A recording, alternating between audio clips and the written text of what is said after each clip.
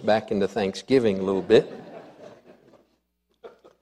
Just a few days ago, we celebrated Thanksgiving, and I want to share with you this morning 5 Thanksgiving commands that are given in this 100th chapter in these 5 verses of the book of Psalms.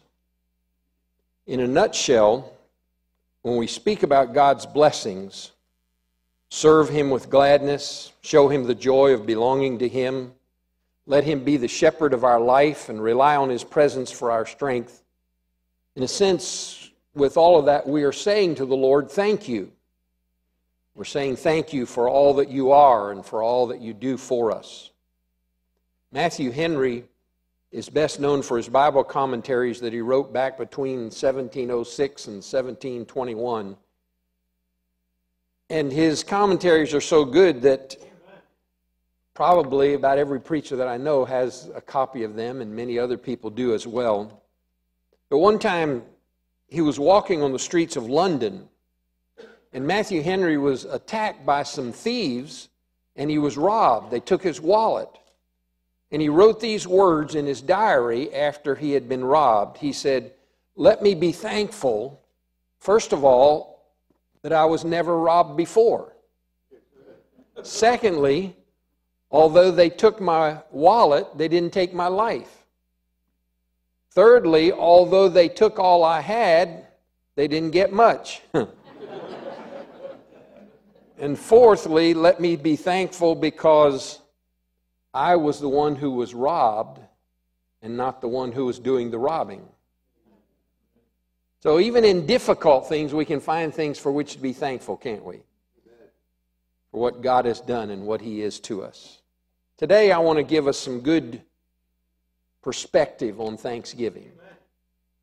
Psalm 100 is called the Psalm or the Song of Giving Thanks. And it's not unusual for us at Christmas time and Thanksgiving time and New Year's, different times of the year, for us to compile lists that we want. Many people compile Christmas lists, things that they want for Christmas. Sometimes Thanksgiving lists, things that we're thankful for. Sometimes we even compile those New Year's resolutions that we keep for 4 or 5 days and then forget about them. But I think we perhaps often overlook the Thanksgiving list, the things that we're thankful for. One group did make a list one time. It was a group of wives, and they compiled their Thanksgiving list, and the ladies said this. They said, "I'm thankful for automatic dishwashers because they make it possible for us to get out of the kitchen before the family comes back in for their after-dinner snacks. I'm thankful for husbands who attack small repair jobs around the house because they usually make them big enough to call in the professionals. I'm thankful for children who put away their things and clean up after themselves. They're such a joy. You hate to see them go home to their own parents." I'm thankful for teenagers because they give us parents the opportunity to learn a second language. I'm thankful for smoke alarms because they let us know when the turkey's done. Now, your list might not be the same as the list of the wives, but all of us, I'm convinced, have things that we could list that we're thankful for. Amen? And God has been so good to us. And when we begin to think about the things that we are thankful for, it begins to help us to have a proper perspective towards Thanksgiving and towards things and towards life itself. You're probably like me. If you made a list of things that you're thankful for, you would include things like good health. You would include things like your family, your friends, your church, the nation that we live in. I think all of us would include in our list our salvation. We're thankful that the Lord has saved us and given to us eternal life. Our church family, I'm thankful for Northern Kentucky Baptist Church and for God's blessings here and for the mercies and the blessings that God showers on us every day. David said He daily loadeth us with benefits. And when we start to think about all of that, we have so much. I mentioned last week, and I think sometimes about the early settlers in America, perhaps No group of Americans have been as underprivileged as that small group that came across on the Mayflower, who started the custom that we follow today of Thanksgiving. You stop and think about it, they had no homes. They had no government agency to help them build homes. They had no means of transportation but their legs. Their only food came from the sea and the forest, and they had to go get that themselves. They had no money and no place to spend it if they had any. They had no amusements except what they made for themselves. They had no means of communication with their relatives back in England. They had no HMOs and Social Security and Medicare.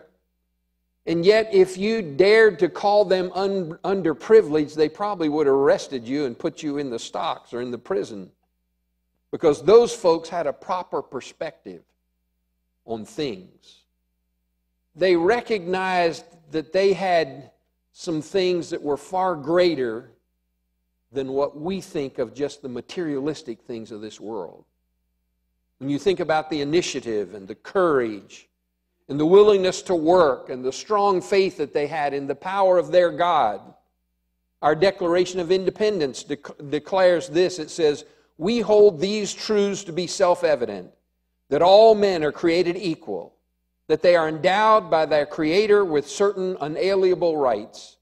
And it ends with these words, "With a firm reliance on the protection of divine providence, we mutually pledge to each other our lives, our fortune, and our sacred honor." That faith in God's power then and always has been at the very foundation of our country and of our nation. We are still one nation under God, and we want it to always be that way. Amen? And never forget that. In this 100th Psalm, there are 5 Thanksgiving commands that are given to us in just 5 short verses. And when we understand these commands and follow each one of them, they will help us to have a proper perspective on Thanksgiving and help us to focus on God, to whom we give our thanks. So that's where I want us to kind of focus this morning and just briefly look at these commands that are given to us in this particular chapter of the Bible. First of all, the first command is to speak about His blessings. To speak about His blessings. You know, a lot of times we make our lists, we talk about things to ourselves, and we write them down, and we even thank the Lord, but do we speak them? Do we tell other people what we're thankful for? Do we let other people know that we are grateful? The very first command is given to us in verse 1. "Make a joyful noise unto the Lord, all ye lands." The Hebrew words that are used there literally mean shout with the voice of a trumpet. Are we that kind of a thankful person that we're shouting it out? In other words, we're to give a shout for joy to the Lord, a powerful shout. We're to speak about His blessings. Speak about them. Maybe God solved a problem that you had in your life. Have we talked about it? Maybe He's given you specific directions about a need in your life or decisions you have made. Maybe we've been the recipient of a blessing and realized it was only something that God alone could do for you. Maybe you've been healed from a difficult disease and God's touched you. And when that happens, it's not time for us to keep quiet. It's not time for us just to keep it to ourselves. That's the time we ought to say something about it. Amen? We ought to tell people about what God's done in our life. That's the idea of shout it from the rooftops. Let other people know. I heard about a missionary some years ago who was a medical missionary for many years in India. And he served in a region where glaucoma was very prevalent, and in that particular region for many generations. And because of the disease, a huge number of the people were going blind in the later years of their adulthood. But this missionary was able to treat the disease, and he was able to stop the progressive blindness of these people. And many of them would come to him because of the treatment they got, and as a result of it, they never became blind. They realized that unlike their ancestors, they were going to be able to see for the rest of their lives. The story goes that the people that received the medications and treatment and never became blind never said thank you. But there was a reason they never said thank you. They didn't have a phrase for that in their language. Instead, they used a word that meant, I will tell your name. I will tell your name. And literally, wherever these cured patients would go, they would tell the name of the missionary who had cured them of their blindness. They had received something wonderful, and they were eager to tell his name wherever they went. And I think that's what the psalmist is saying here. We've received the greatest gift in all the world of salvation if we're saved. We ought to tell his name, amen? We ought to shout it out, speak about his blessings, and tell his name. The second commandment is given to us is to serve him with gladness. Look at verse number 2. Serve the Lord with gladness. We're to serve with gladness. Notice what it doesn't say. It doesn't say serve the church with gladness. It doesn't say serve the pastor or the leaders with gladness. It doesn't even say serve the organization with gladness. It says serve the what? Lord. Serve the Lord. Matthew chapter 25 and verse 40 says, And the king shall answer and say unto them, Verily I say unto you, inasmuch as ye have done it unto one of the least of these brethren, ye have done it unto me. You see, when we serve the Lord and we serve others in the name of the Lord, God takes that personally. And God wants us to serve the Lord. I'm not sure we completely grasp what that means, serving the Lord with gladness. I heard about a woman, she was leaving the service one day, and she said to the preacher, she said, I enjoyed the sermon today. And the preacher just kind of nonchalantly said, Don't thank me, thank the Lord. And the lady looked at him and she said, It wasn't that good. Sometimes we don't really understand what we're saying or grasp the meaning of it. Too oftentimes we serve, but it's kind of like that, don't thank me, thank the Lord. It's kind of like just serving out of obligation. It's what I'm supposed to do. Or we serve out of fear, or we serve out of guilt. Having been a pastor now for over 54 years, I know something about people serving, and sometimes people serve just to draw attention to themselves. And our serving ought to be the opposite. It's not to draw attention to me, it's to draw attention to the Lord. True service takes the attention off of me and places it on God. You see, service is a concrete way for you and me to say to the Lord, thank you for all of his blessings. When we sing in the choir, we're saying, thank you, Lord, for blessing me. When we work on the bus route, when we teach a Sunday school class or a Master Club class on Wednesday nights, or we work as an usher or a greeter, or we work in the nursery, or when we sing a special, or work in the sound booth, or in the food bank, or mow the grass, or lock up the church, or whatever it is that we're doing, instead of looking at it as saying, I have to, and it becomes a drudgery for us, we say, I get to serve the Lord, and it's my way of saying, thank you, Lord, for all that you've done for me. We can never repay him, amen? We can never outgive him. We can never do more for him than what he's done for us. And so as we serve him, it's not something that we dread. It ought to be something we're thrilled about. I get to serve the Lord. And I get to serve him how? With what? With what? With gladness. With gladness. Many years ago when we first started the church way back in 1980, Vicki and I, for a while, we had to do a lot, just about everything. We had to clean the church, and Vicki did it a lot longer than I did, but we cleaned it, and some of the others picked it up later on. But you know what I found sometimes? Sometimes you get to cleaning and you think, well, I wish they wouldn't make such a mess in the bathroom. Or we think, well, I wish they wouldn't clip their fingernails and get it stuck in the carpet. Or we say, oh, there's all kinds of things you start thinking. But if you turn it around and say, Lord, I get to do this for you. This is for you. I'm serving. Thank you for what you've done for me. And we're serving the Lord, and we get to do it. It's a privilege and it's an honor, and we learn to serve the Lord with gladness. So the first commandment is speak about His blessings. The second is serve the Lord with gladness. The third commandment He gives to us is show the joy of belonging to God. Show the joy of belonging to God. In the end of verse 2, He says, serve the Lord with gladness. Come before His presence with singing. Come before His presence with singing. It doesn't say make sure that all the songs are on pitch. It doesn't say make sure all the songs were written over 200 years ago. It doesn't say make sure they're all written in the last 5 years either. But it says make a joyful noise. Serve the Lord with gladness. Come before His presence with singing.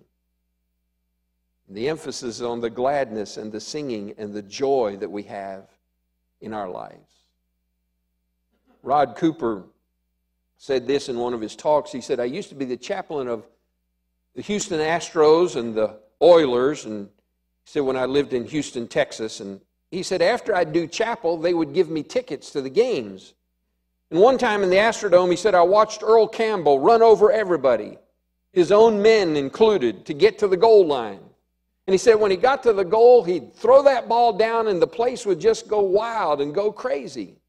People were giving high fives. They were jumping around in the stadium. The scoreboard went flashing and all. And he said the same thing happened when I was in the Astrodome. When the Astros, one of them would hit a home run, he said that place was just ringing with noise and shouting because their team had scored.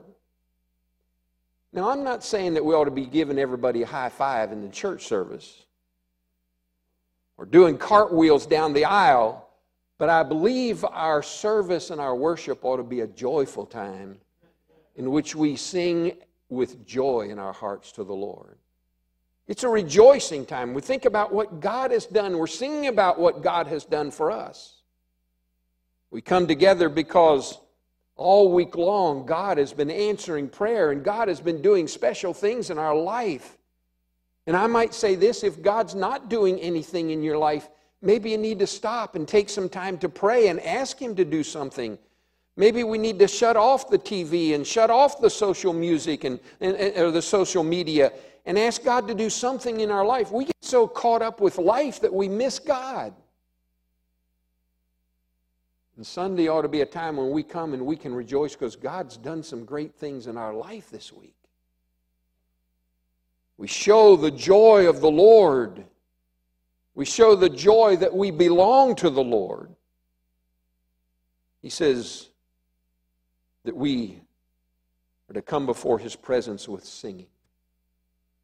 You know, even the poorest person in this room this morning is better off than the vast majority of the rest of the world.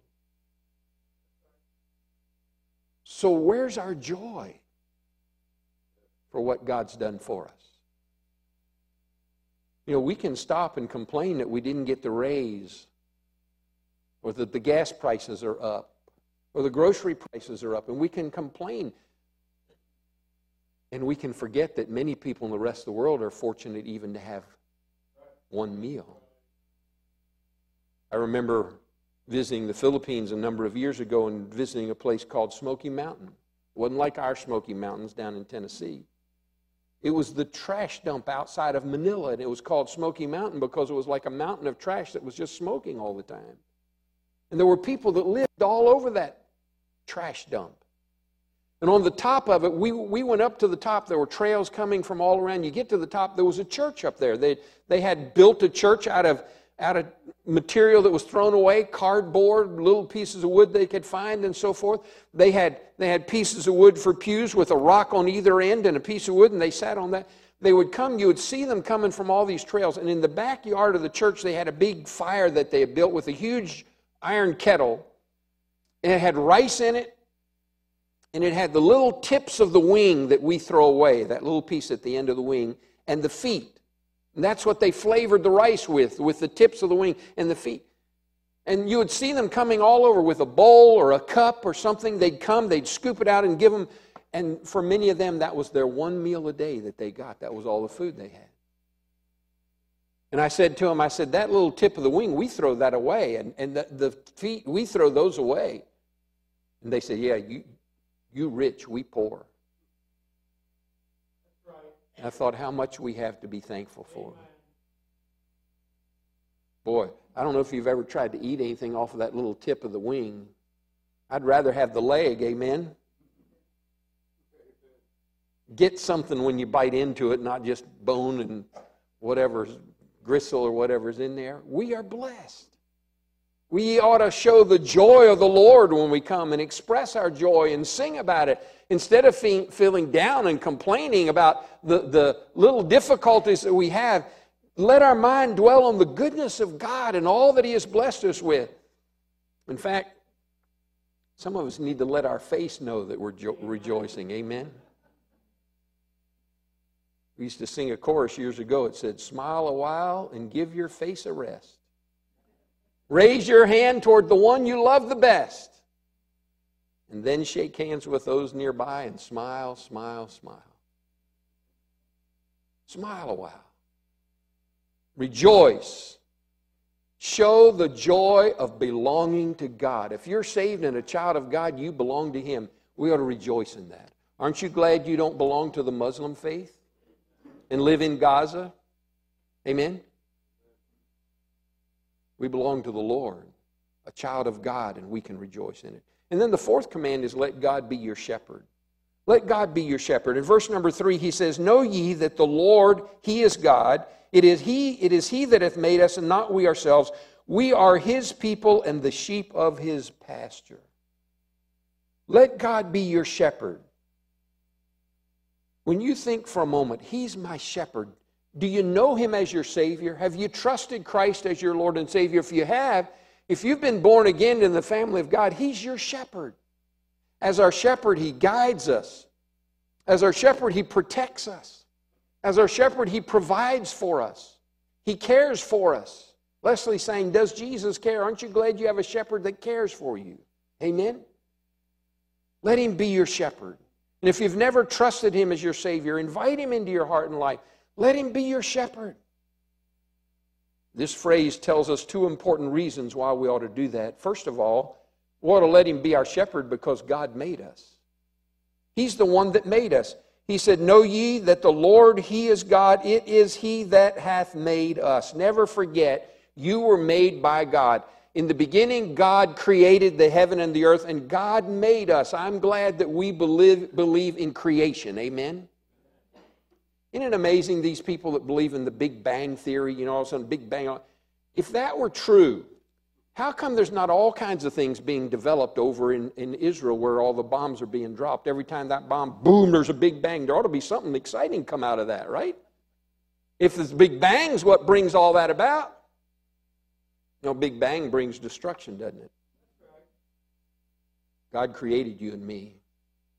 We ought to rejoice. Let Him be the shepherd because He made us. He made you. He made me. He made us in His image. He took every bone and every joint in our body and welded them together with sinews and muscles. And then He covered them with skin, and He gave us eyes to see, and He gave us a brain to think with, and fingers that can pick things up, and legs that allow us to walk. God made every one of us here, inside and out, everything about us. And He did all of that making very intentionally. You're made exactly the way He wanted you to be. But keep this in mind. He's not done making any one of us. The song the kids sing, He's still working on me. Amen? He's still working. That's too important of a process for it to stop. And God's still working in every one of our lives. You see, God's not satisfied with the unfinished product. He's not satisfied with your temper. He's not satisfied with your mediocre commitment to Him. He's not satisfied with your selfishness. He's not satisfied with our misplaced priorities. In fact, He's not satisfied with any of the weak areas of our life when we give in to temptation and do what we're not supposed to do. So He's still in a process of making me to be what He wants me to be. And thank God that He's still working on me. Amen. Why? Because God refuses to be satisfied with mediocrity. He wants us to be our best.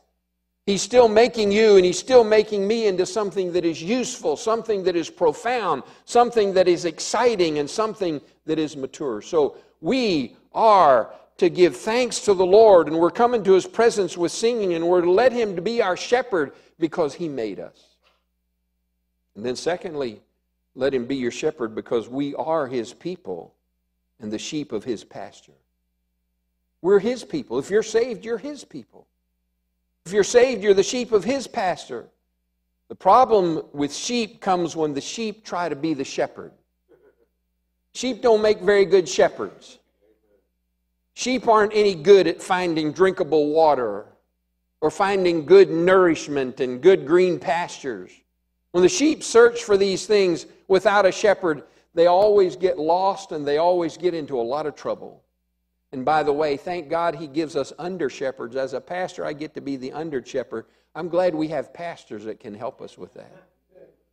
Just think about it. When sheep try to be the shepherd, we end up a lot of times with people leaving churches because of such incredible, important kingdom matters, like somebody didn't speak to me today, or they did my job, or the preacher preached on money again. You see, when sheep try to be the shepherd, we decide things based on our background and our feelings and based on our preferences, not based on the Word of God. And God is saying to us, you be the sheep, let me be the shepherd, and I will lead you beside the still waters, and I will take you to the green pastures. I will provide for you. I will protect you. I will guide you. Just let me lead. That's what God's saying to us. Just let Him lead us. Listen to His Word in Scripture and follow them exclusively. Just let Him be the shepherd. And then the fifth commandment He gives to us is rely on His presence for our strength. Rely on His presence. We're to speak about His blessings. We're to serve Him with gladness. We're to show the joy of belonging to God and let Him be our shepherd. And then we're to rely on His presence for our strength. Verse number 4, he says, enter into His gates with thanksgiving, into His courts with praise. Be thankful unto Him and bless His name. Enter into His courts with praise. Where 2 or 3 are gathered together in my name, there am I in the midst of them. We come together in His presence. What a privilege that is. And this final commandment that He gives to us is to rely upon His presence for strength. We come into His presence here in the service and we get strength. On a daily basis, we ought to come into His presence as we spend time reading His Word and praying. We get to come into the presence of the Lord, and that gives me strength for the day. That gives me strength to do what I'm supposed to do. In the Old Testament, the temple symbolized the presence of God. So whenever people came into the temple, they entered into His presence. They entered into the courtyard, and they knew that they were physically in the presence of God. But that temple no longer exists. When Jesus left and went back to heaven, we talked about it last week, He said, I will send you a comforter, God's Holy Spirit. That means that since the Holy Spirit lives within me, that means that the presence of God is always with me. What an awesome privilege that God is with me. We don't have to go someplace special to enter into His gates. That means that He's with me when I'm driving my car on the highway. And Brother Mike's behind you with the blue lights on. That means He's with you when you're at work. That means He's with me when I care for the children, when you care for your children in the home. He's with you when you're playing your games on your iPad or on your phone. He's with you when you sit down at a restaurant. He's with you every moment of your life, everything we do. He's there, the presence of God. And when we draw upon that power, the power of the presence of God, then we can be thankful beyond belief. We can be thankful for all that He has done for us. Because we have the most powerful force of the universe on our side to guide us and to protect us and to lead us and sustain us. No matter what life may bring our way, we have the great God and our Savior and our Shepherd. Just take a little bit of time to think about that. Think about this if you would. What if God began to treat us like we treat Him? What if God met our needs to the same extent that we give to His work? What if what if we never saw another flower bloom because we grumbled when it rained? What if God stopped loving and caring for us because we failed to love and care for other people? What if God took away His message because we wouldn't listen to the messenger? What if He wouldn't bless us today because we didn't thank Him yesterday? What if God answered our prayers the way we answer His call for service? What if God retired from providing His care for us because He was too old? What if God decided to stop leading us tomorrow because we didn't follow Him today? But that's where thanksgiving comes into play. He says in Psalm 103, if you look just a couple of pages over, or a couple of chapters over, look at Psalm 103 and verse 10. Psalm 103 and verse 10, an amazing verse. He says, He hath not dealt with us after our sins, nor rewarded us according to our iniquities. Boy, aren't you glad for that? I'm glad God doesn't treat us the way we treat Him. We can say thank you whenever we rely upon God's presence to guide us and to lead us in our decisions of life and in our relationships in life, because He is always there and He's waiting for us to call upon Him and to ask for His help and to ask for His wisdom and to ask for His strength. And if we're truly thankful, then we'll treat Him like He really does count for something, won't we? Like He's really important in our life. In one of his books, Max Lucado tells about life as an American in Brazil. He said one day he was walking along the street on the way to the university to teach a class, and he felt a tug on his pant leg. Turning around, he saw a little boy about 5 or 6 years old with dark, beady eyes and dirty little face. And he said the little boy looked up at this big American and he said, "Peo, senor." Bread, sir. Bread, sir. Lucado said, there are always little beggar boys in the streets of Brazil. Usually I turned away from them because there are so many you can't feed them all. But there was something so compelling about this little boy that I couldn't turn away. So taking his hand, I said, "Come with me." And I took him into the coffee shop. I told the owner, "I'll have a cup of coffee and give the boy a piece of pastry, whatever he wants." Since the coffee counter was on the other end of the store, Lucado walked over and got a cup of coffee, and he forgot about the little boy, because the beggars usually, he said, will get their bread or their pastry and they'll run back out on the streets and disappear. But he said this one didn't do that. After he received his pastry, he went over by Max Lucado and he just stood there. And he said, I turned and I looked to him, and standing there, his eyes, he said, just about hit my belt buckle. And then slowly his eyes came up until they met my eyes.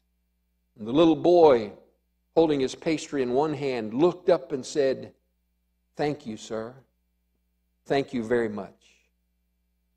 Lucado continued, I was so touched by the boy's thanks that I would have bought him the whole store.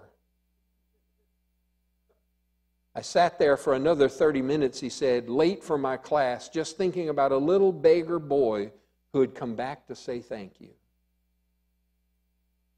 I want you to keep that image of that little boy in your mind, because I think God feels the same way Max Lucado did.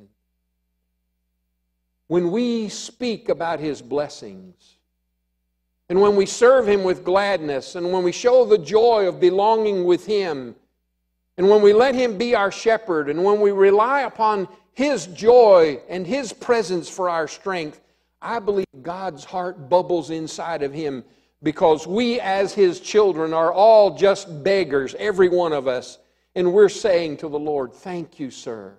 Thank you so very much." Do we really thank God? Do we really appreciate all that He has done?